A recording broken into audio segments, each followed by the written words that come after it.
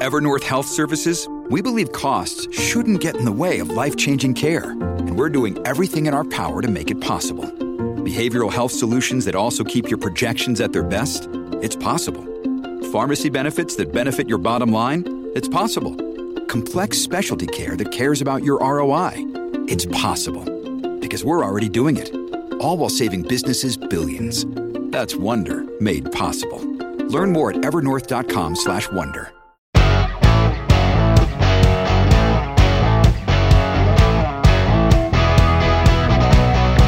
Coming up on today's show, we're going to talk about the Russia-Ukraine conflict and what it's done about cryptocurrency. We're going to have a fascinating discussion about the right ways and the wrong ways to kill. What makes a war crime? Plus, animals sleep. We think some sleep differently than others. It's an endless topic of discussion, and we'll talk about it. Now, we're going to talk about cryptocurrency, and this is really interesting. It continues to find its way into the headlines for one reason or another with, pretty decent regularity. It played a role in the convoy protest thing. You remember that, right? When GoFundMe shut down the crowdsourcing venture, they switched over to crypto.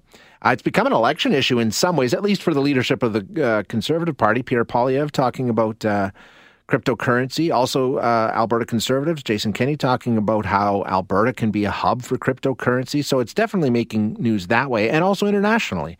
Regarding the Ukraine-Russia situation, it's actually a big part of the Ukraine-Russia situation. To find out why, we're going to chat now with Mouna Hazgui, who's an associate professor in financial accounting and IFRS at HEC Montreal. Hello there, Mouna. How are you today? Hi, how are you? Greetings from Montreal. Yeah, thank you very much for joining us. I appreciate your time today. When we talk about cryptocurrency and the situation in Ukraine and Russia, I don't know if a lot of people are aware of just how much of a role it's played. I mean, we're talking about tens of millions of dollars have been sent to Ukraine in cryptocurrency to help fund the defense effort there, right? Exactly. Actually, this period of war is kind of exciting time for cryptocurrency because, it kind of heightened the interest of everyone since we discovered the role that virtual currency can actually play as a support for those who are in need, but also as a deviation tools for those who aspire to operate beyond the rules. So crypto was not only good for Ukraine, but also for Russia at the same time. So it's kind of double-edged sword at the moment. Definitely. And so. Back to Ukraine. It's what started actually with a simple tweet from the government, Ukrainian government representative, mentioning that their country was now accepting donation in different type of cryptocurrency, and actually few minutes following that tweet, millions of dollars were raised in few minutes, while traditional donation would have taken a while before getting on the Ukrainian accounts. That's what that's the key factor here. That's why it's so attractive, right? Yeah. It's instant. Exactly. Actually, the use of crypto instead of traditional financial institution it has made actually money transfer much faster, more agile. So you can imagine that in a war, time is very crucial. So if you do a bank transfer, you have to wait for 2 or 3 days. Yeah. In crypto, you just send the money, and in 5-10 minutes, the transaction is done, and you can access your money as long as you have a private key. Now, the other side of it is, you say, a lot of these ways that it works, separate or different than traditional methods that make it so good for Ukraine also make it really good for Russia. And that's a concern. When you're talking about economic pressure, sanctions, we know everything the West is trying to do to hurt Russia economically. Crypto is a bit of an out, right?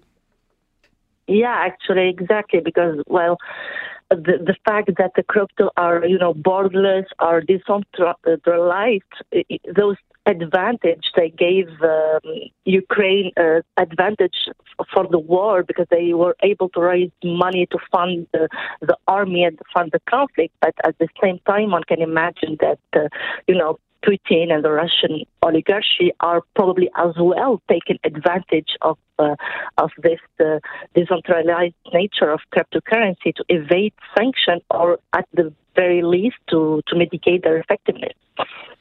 Actually, when we speak about virtual currency, they are quite effective in bypassing the checkpoint that governments rely on to block the execution of transaction, because what government usually do is blocking or freezing transactions, and government can do that using the banks. So in the absence of of financial institution or any intermediary, what happens is actually it takes even if the government doesn't have any way to block the money, and even if they have a way to access the virtual currency portfolio and to block it or to freeze it, it takes a few minutes to transfer the funds to 100 other accounts, which makes the blocking operation, even if they do exist, they are still less effective. So we can imagine that in order to mitigate the sanction, the Putin's ally would use hundreds or thousands of accounts to carry out numerous transactions on a very small scale in order, to move their wealth, for instance. So, and just to finish on the Russian part, actually, they are quite advanced also on this domain because, the Russian government have been announced that they are developing their own central bank digital currency, which would be a kind of digital ruble, and that can eventually be used to trade with other countries without fear of sanction. And they can also use, hacking technique to help Russian actors steal digital currency and make up for those lost revenue due to sanction. And Russia is not the first country to do that. We have seen by the past, country like Iran or North Korea using cryptocurrency to mitigate the effect of Western sanctions. So the question then, when we see this kind of activity, and I mean, part of the allure of cryptocurrency and part of its, its advertising feature, its cachet, is the fact that it's unregulated. But when we see something like this in the skirting of international sanctions, does that put more pressure on governments to come up with some way to try and regulate this? Exactly. That's the whole point of me and my colleague writing the article, is actually that the current war has finally put the word of virtual currency on the spotlight. And, never before has either the media or the political interest been so resounding. So actually, since the start of the war, we have been great progress. In the U.S., we have been Joe Biden released a new decrees, urging government to take this matter in hand, and urging all countries to try and to reach out for some international cohesion in the way they regulate they can regulate cryptocurrency. And actually, there is already few regulations that exist. In Canada, we have been trying to regulate this a bit for a few years now, but still, there is regulation like know your customer, anti-money laundering regulation. Yeah. But we are there is still a lot of let's say black holes where at some point there is the cryptocurrency universe is still most unregulated than regulated, because even if those regulations exist, they are still not effectively used. At the same time, there is a bright side, because if you think about it, actually, cryptocurrency cannot really afford to be cut off from the rest of the financial system. So even if that's the goal at the end, today, if you can't go back and forth between, regular currency and cryptocurrency and vice versa, most of the customers will lose interest in crypto. So it is the whole future of crypto that is at stake here. So for now, the crypto, they still have strong ties with the traditional system because at some point people want to convert back to regular currency and vice versa, So which means that there is this currently this limit that cryptocurrency are still relying on the traditional financial system. So at some point we will need to have a regulation that can be established and can be overseen and can be, which at the end might make actually all the cryptocurrency transactions traceable in the same way that, we can trace regular financial transfers. But the challenge would be then to find the right balance because it would be good to frame, to regulate, but, we don't want to lose the advantage that makes crypto a fast and efficient tool for financial exchange as it was the case with the donation for Ukraine and the Ukrainian people. So this balance is what's actually is taken time to find, and actually I think that's what all the government are now working on, is to try to come up with regulations that would not at the end regulate too much or delete what's good, what the good side or the good the advantage that comes with cryptocurrencies. Yeah, it's a fascinating topic. Mouna, thanks so much for your insight. I appreciate your time today. Thank you. Thank you for having me. You bet. That is Mouna Hazgui, who's an associate professor in financial accounting and IFRS.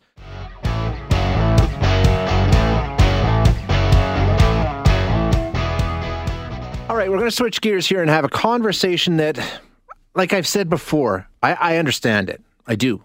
But at the same time, I don't, because it's a conversation about ultimately what is legal and what is not legal when it comes to war. What is legal and not legal when it comes to killing the enemy? That's what it comes down to, which on the surface is strange if you think about it, because I mean that's the ultimate sin, right? I think it's the first commandment. You can't kill. I mean it's what's worse than killing somebody? Well, there are ways to make it worse, especially in wartime, and that depends on, who the person is and the weapons used and all these sorts of things. So I get it. I understand that. But at the same time, the end purpose is the same. So it's an interesting conversation. So when we're talking about it, how do we determine what is legal, what isn't legal? Who determines that? What's the consequences? I mean, it's a very interesting discussion, and one that's playing out right now as a result of what we saw in Bucha, Ukraine, over the weekend. Clear evidence of what we call and consider to be war crimes, right? So now there's a discussion about who should be held accountable, how should they be held accountable, and the questions go on.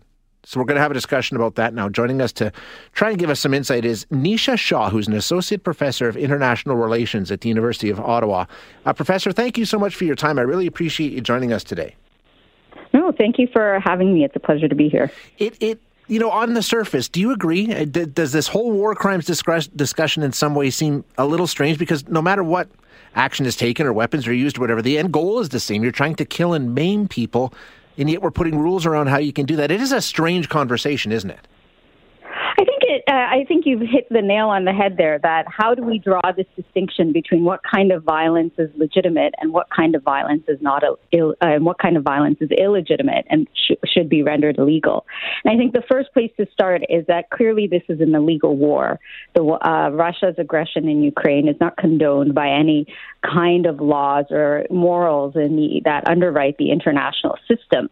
But then when we have war itself, when we talk about active combat, the laws of war draw lines between what we should and should not do in war. And as you said, the end result is often that people die. And often we use weapons that are designed to make them die in specific ways. So where do we come up with the notion that something is a crime and something is not a crime in war?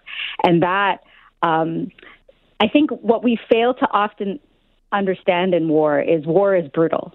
So I think a lot of the media attention strikes us as the rules must have been broken. And in many cases they are. What's happened in Buka, the accusation of rape, those are clear acts that have been stipulated by international law as acts that cannot be legitimately done in war. They are war crimes. But on the flip side, a lot of public attention has been focused on the types of weapons used and the impact of those weapons. And many of those weapons are legitimate to use. Canada has sent them. NATO countries have been asked to send more. And those weapons are brutal in their effects, and they can often kill people and are often designed to kill people. So war is this very complicated thing that it is actually a set of actions, a set of violent acts that were legitimated to do. But there are right ways and wrong ways to do war. And that's what the laws of war try to do. Many people assume that the laws of war try to prevent war. Actually, there are rules to say how should war be properly done. Which, I mean, and I guess it makes sense. You need to have these rules. Okay. So first of all, when we talk about these rules, who comes up with the rules? How do we determine? Is there an international accepted level of violence, or how do we come up with that's okay, but this isn't in the theater of war? So the laws of war we have now are, by all accounts, are relatively recent. They have a history that is rooted in the mid-19th century. In the development of international law. And they come from a really genuine concern to actually what we call minimize the violence of war. That war is inherently something brutal and violent. And if it is unavoidable, how could we make it what they call more humane? That's why the laws of war are actually called international humanitarian law. It's about trying to minimize the violence. And so these have been developed over time in a variety of treaties and conventions. The most probably central is what we call the Geneva Convention, that outline a series of protections that civilians should not be intentionally targeted, but also a series of restrictions that certain kinds of weapons should not be used. But even though you say certain things should not be done in war, it implies that actually certain things are permissible in war. And I think one of the brutal facts about war is that for all of the violence that's there, most of what happens in war is actually permitted. And the crimes of war are the ones that get most attention, and they deserve the attention that they get. But they're actually minuscule compared to the many acts of violence that allow war to happen and allow war to be waged. And so when we're defining a crime of war, we look to international law, which is implemented by a variety of different bodies. But really, it's different countries who have signed on to these agreements. Increasingly, there's been talk of the International Court of Justice and the International Criminal Court. And all of these kind of agencies together try to uphold the system of law. Now, the one thing that you could do to uphold law is also do your counterattack, right? Which is why there's been all this attention to will NATO intervene. And so that's kind of how the system of international law has been developed and how it's been implemented. And then there's the discussion of, well, how do we use those rules to distinguish between the acts of violence and which ones are legitimate that people are using to defend themselves from attack, and which ones are actually acts of atrocity. And the distinction here in war is not how many people have died, but how they have died. So you could attack, you could wage an attack in which civilians might die, but if you didn't intentionally try to kill them and you used a weapon that is actually sanctioned by international law, it's not actually illegal. And you could kill one person in a method that is considered illegal, and that would be the crime, whereas killing 1,000 people would be seen as legitimate. Yeah, and so I think there's this kind of absurdity in the laws of war, in which you could go either which way on this when you say that the laws of war are absurd. You could either say, well, why have any rules at all? Right? Yeah. Because if the end result, as you open the segment with, the end result is that everybody's going to die, why do we care how we do it? How can there be a humane way to kill people? But the other question then to ask is, why does war have this legal apparatus, this moral value that is ingrained in our very political systems, right? So at 4:00 today, the Canadian government is issuing the budget, and one of the key headlines around it is, are we increasing defense spending? Mm-hmm. Absolutely. Right? Yeah. And so a lot of our resources go to kind of the apparatus of war. And I think lots of people would say, well, we need that. We need to be able to defend ourselves. And once you get there, then you say, okay, well, what actions are permissible and what actions are not permissible if we were to use violence even to defend ourselves? Nisha, I still have so much I want to ask you. Can you hang on for a couple of minutes and we'll come back? Sure. Oh, I appreciate it very much. We're talking with Nisha Shah, who is a professor in international relations at the University of Ottawa. We'll take a quick break and continue the conversation right after this. All right, we're talking about war crimes. What constitutes a war crime? Who determines? And trying to wrap our heads around the whole concept because it's interesting. And we're getting some help from Nisha Shah, who's an associate professor in international relations at the University of Ottawa. And Nisha, thanks so much for sticking around for a little longer because I have a lot of questions. I appreciate your time very much today. No problem. I enjoy speaking about this. Well, in a limited perspective, I suppose. I hear exactly what you're saying, yeah. When we talk about weaponry, like you said, Canada's sending a lot of weapons, a lot of NATO countries, a lot of Western countries sending weapons to help Ukraine defend themselves in the face of Russian aggression. That's the story, right? Some weapons are okay and others aren't. The question I have is, how do we determine that? Like, are they tested or is it after first use? Like, how do we come around to say, because, I mean, it's as minuscule as, okay, you can use a bullet that fragments when it hits whatever it's traveling towards, unfortunately, people usually. But if it spreads after it hits the body, that's illegal. It can fragment, okay, but it can't spread. Like, how do we make those kinds of distincts? Are they tested? Yeah, I mean, absolutely. So... And then how does the testing take place? I think that's one of the things that your question has really highlighted. Some of that testing happens in the laboratory, and the history of bullets has very much been about testing it in, live and dead animals and ballistic soap or ballistic gelatin. But the crux of the issue in terms of determining whether, let's say, a specific weapon or even a specific bullet is legitimate goes back to those laws that I was describing that emerged in the mid to late 19th century. And there's a principle in the that has progressed over time called the principle of preventing unnecessary suffering and superfluous injury. So basically, if you use a kind of bullet, basically the question is this: what kind of hole in the head is it acceptable to produce? Is something overkill, and would something else just be good enough to accomplish what you want to do? So that, is there a kind of suffering that a weapon would inflict that really would be what we call inhumane, right? This is why chemical weapons have been banned. It's why landmines have been banned. And as we're speaking, there is a meeting in Geneva to look at the use of kind of explosive munitions in highly populated urban areas, right? Do these cause wounds that really are excessive to what's necessary? Some of that, as I said, is done in a laboratory. Some of that becomes clear after they've been used, right? So that you see the consequences, let's say, of landmines would be a great example, something that was widely used in the late 20th century, seen as legitimate to use.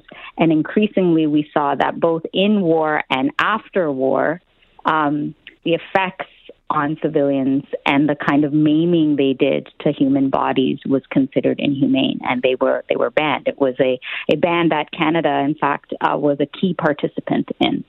So is there like that's kind of the parameters. Is there like I don't know if you would call it like a guiding principle or like a vision? Is there sort of, okay, well, this is our standard as the international groups that take a look at whether or not a weapon will be deemed legitimate or illegal? Is there sort of, okay, this is the qualifying, like, I mean, like you say, I mean, quote unquote, humanely or with as little additional suffering or superfluous suffering? I get it, but is that sort of the guiding principle here? Is that stated anywhere?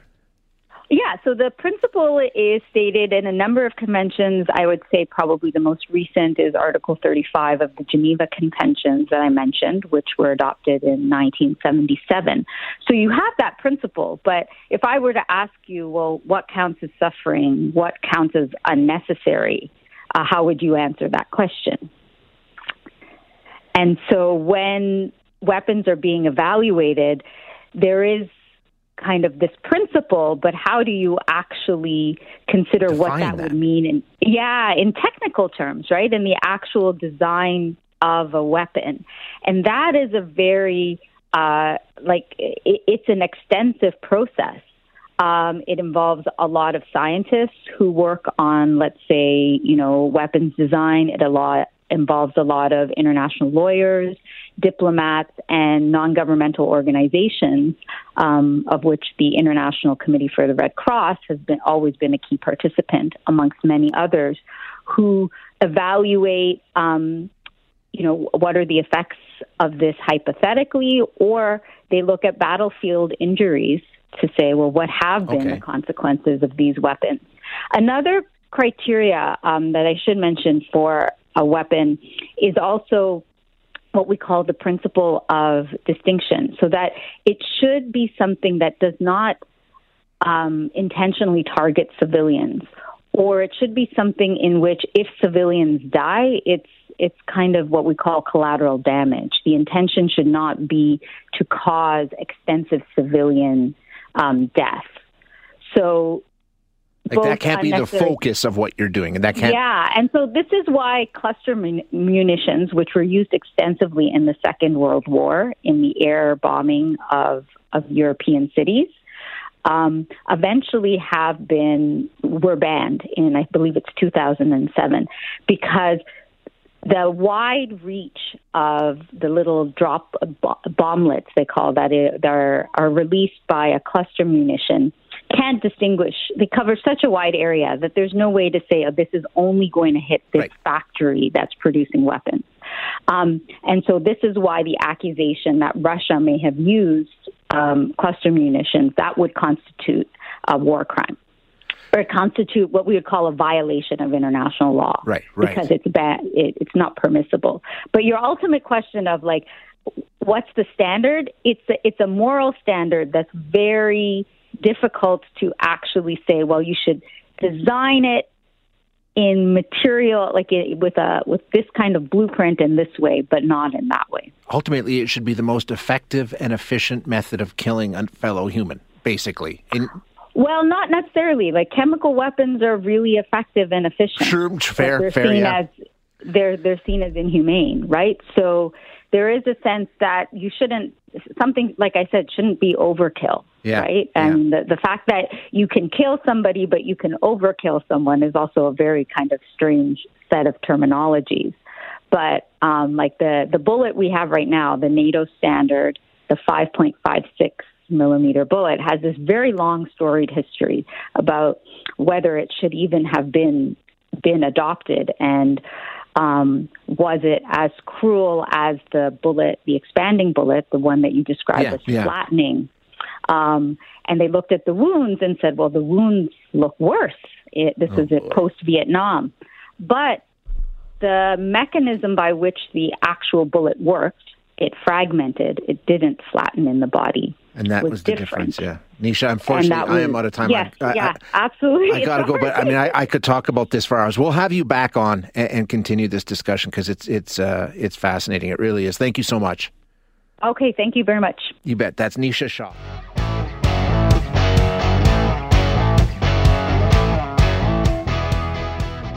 Have a little fun. Get sciencey. We like to do that on the show every once in a while. We're going to talk about sleep and animals, right? And all animals sleep, as far as we know, maybe. Now, what about sharks? You've probably heard, I know I always heard, that sharks have to keep moving. If they stop moving, they die. They have to keep water flowing over their gills in order to get oxygen. So if they don't do that, they die. So they have to keep swimming. So they have to keep swimming. Can they sleep? It's an interesting discussion. It's a conversation that we're going to have with Dr. Michael Kelly now. Dr. Kelly is a postdoctoral research fellow in neuroscience at Simon Fraser University. Dr. Kelly, thank you for joining us. I appreciate your time. Thanks, Shay. Thanks for having me. So, I mean, let's just, first of all, is it true? Do sharks need to keep moving or they will die? Or is that just some urban legend kind of thing?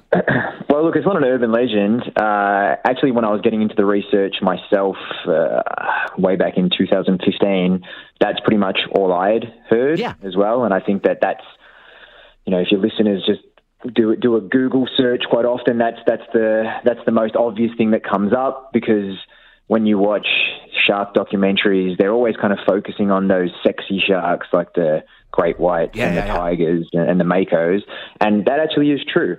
So that group of sharks, they're called ram ventilators. Okay. And so to facilitate gas exchange, they actually do have to keep moving forward, and that sort of passively pushes that oxygenated water over their gills. Okay. So that's fair. Is there another group of sharks that doesn't fit that category? That's right. Exactly. So it's only that's only a half truth, because there's this whole other group of sharks called buccal pumpers, and they're actually able to remain inactive, so sitting on the seafloor, because they can manually sort of gulp the seawater and push that manually over their gills. Gotcha. So I think, when I was looking at the literature some years ago, sort of the prevailing theory, even amongst sleep researchers and academics, was that buccal pumpers potentially do engage in sleep or can engage in sleep, but that ram ventilating species don't sleep because of this, the fact that they have to keep this constant forward motion. But the thing is, we already know that theory that a constantly moving animal can't sleep is debunked, right? So if we look at marine mammals, for example, we know that they're able to keep swimming, and they sleep with one half of their brain at a time. And, that's how they get their sleep doing. Really? So we know that there are some migratory birds that actually sleep while they're flying.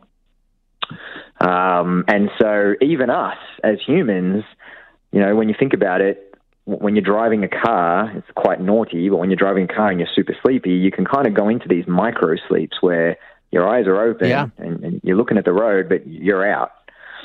So look, not necessarily a valid theory, but very curious nonetheless, which is essentially why, part of the reason I undertook the research. The other part is because I'm terrified of the animals.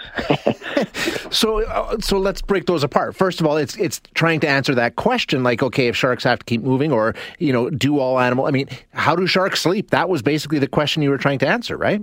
Well, yeah, or if they do, right? Because, sure. I mean, they were one of the many animal groups that we knew nothing about. I think the thing is that when you think about sleep research, we're always thinking about mammals, cats and dogs and mice and whatever it might be. And there's kind of this just presumption that we sort of know that everything is sleeping.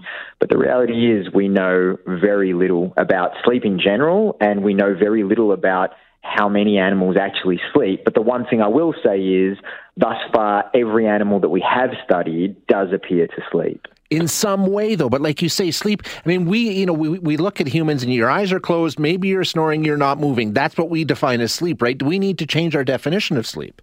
Absolutely. And that's a very, very educated point that you've made there, in fact, because, I mean, even myself, right? Like, I'm a sleep researcher, but I'm a human too, so I can't help but fall back into this perception of sleep, how we think of it, as you said, lying down perhaps, eyes closed. But the way the form in which sleep takes is it's insane how much it varies across the animal kingdom. I mean, even if you just take one aspect of sleep, being sleep duration, so not necessarily the way the animal looks when it's sleeping, but certainly the amount of time it spends sleeping, the variation there is just it's insane.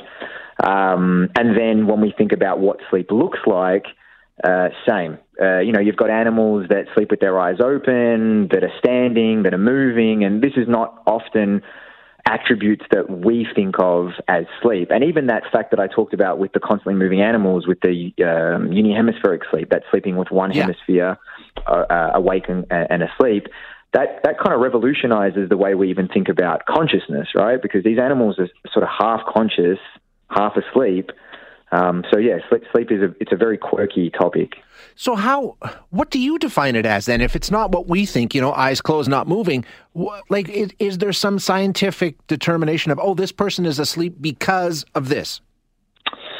Look, obviously when you're doing research, you need sort of criteria or standards or protocols to work sort of within to start to identify it. And in fact, that kind of brings me to how we went about doing this research on sharks, because I guess most people don't really think about sleep research, but it's actually pretty tricky to identify sleep in anything but a human, because you can't ask an animal, are you asleep or were you asleep earlier when we videoed you? And so you have these sort of starting points and tests, sort of gold standard tests that we use in the industry.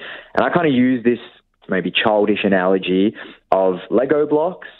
So you start with a foundation of a bunch of blocks that might be looking at just, does an animal engage in conspicuous periods of inactivity, right? So is the animal inactive at times? Now, we just said that inactivity isn't necessarily needed for sleep, but it's a starting point, right?